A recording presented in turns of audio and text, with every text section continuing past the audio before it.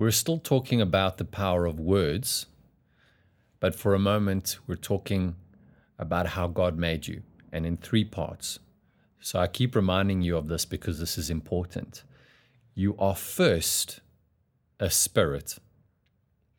You have a soul, and you live in a body. So we left off the last lesson talking about the heart that receives the word with joy and gladness, but when trouble comes, immediately there's offense and resentment. I'd like to give you another example on that particular heart condition. So Luke 6 verse 31 says, "Do unto others as you would have them do unto you." So let's say for a moment you've read that in the Bible, or you've heard somebody say that, and you think to yourself, I am going to try and be kind because I want people to be kind to me. I'm going to say nice things to people because I want people to say nice things to me, because this is what I've heard. This is the truth that I've heard. This is the word that has been sown in my heart. Do unto others as you would have them do unto you. So you wake up in the morning and you've made this decision, and you go downstairs and you're going to be nice to your family. You're going to be nice to your mom. You're going to be nice to your dad. You're going to be nice to your family in whatever scenario this is for you in your family. And you go downstairs and somebody in your family is in a foul mood and they're already saying, "Why have you come downstairs so late? And look at your shoes, they need to be clean. I told you to clean them last night."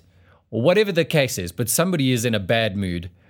And all of a sudden, what's happened to that word that was sown in your heart? This doesn't work. I'm not even going to try. I couldn't even be nice to this person, and this person is already being horrible to me. This is exactly what the scripture is saying. There's no real root. So we're going to go on to the other 2 heart conditions. So this is still Mark 4, and I'm reading from verse 18. "And the ones sown among the thorns are others who hear the word, then the cares," and you have to take time to think about every single one of these words, "then the cares and anxieties of the world and the distractions of the age, and the pleasure and delight and false glamour and deceitfulness of riches," or money or wealth, "and the craving and passionate desire for other things creep in and choke and suffocate the word, and it becomes fruitless."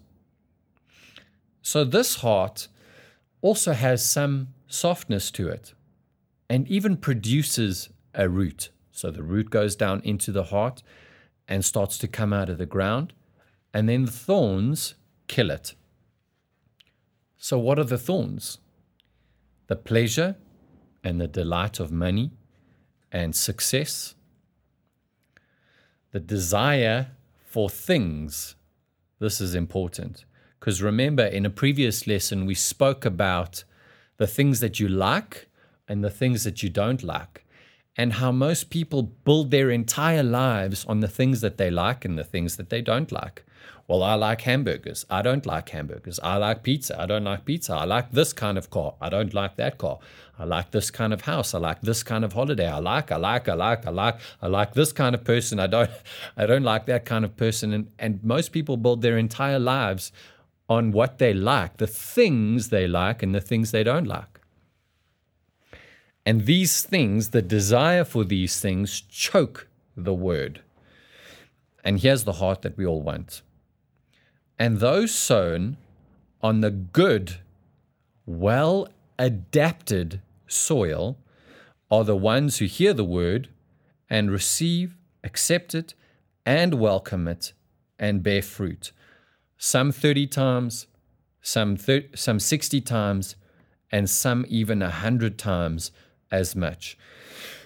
Why does the Amplified talk about the well-adapted soil? Because in every situation before this, or the different heart condition, what happens? The heart gives up. The heart quits. So the cares for other things choke out the word.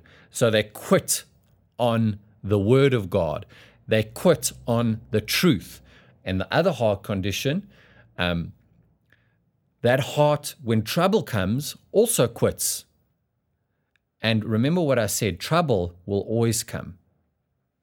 You can be assured of that. So this is well-adapted soil, which means this person and this heart never quit. It kept on going. Even when this heart decided, I'm going to do unto others as I would like others to do unto me.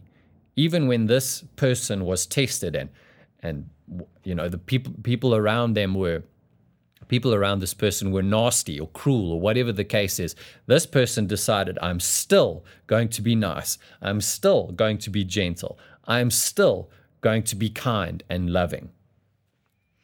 So this is well-adapted soil. This is excellent soil. This heart loves God.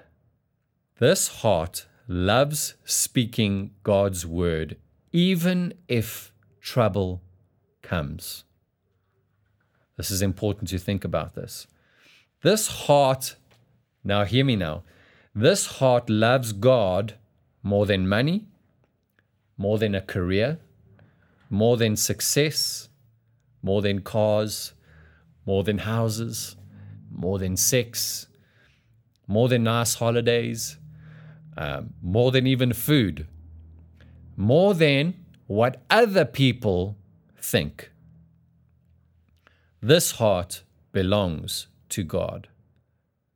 This person is flying in life, flying the way that God designed you to fly. So which heart do you want? Do you want a heart that quits when trouble comes?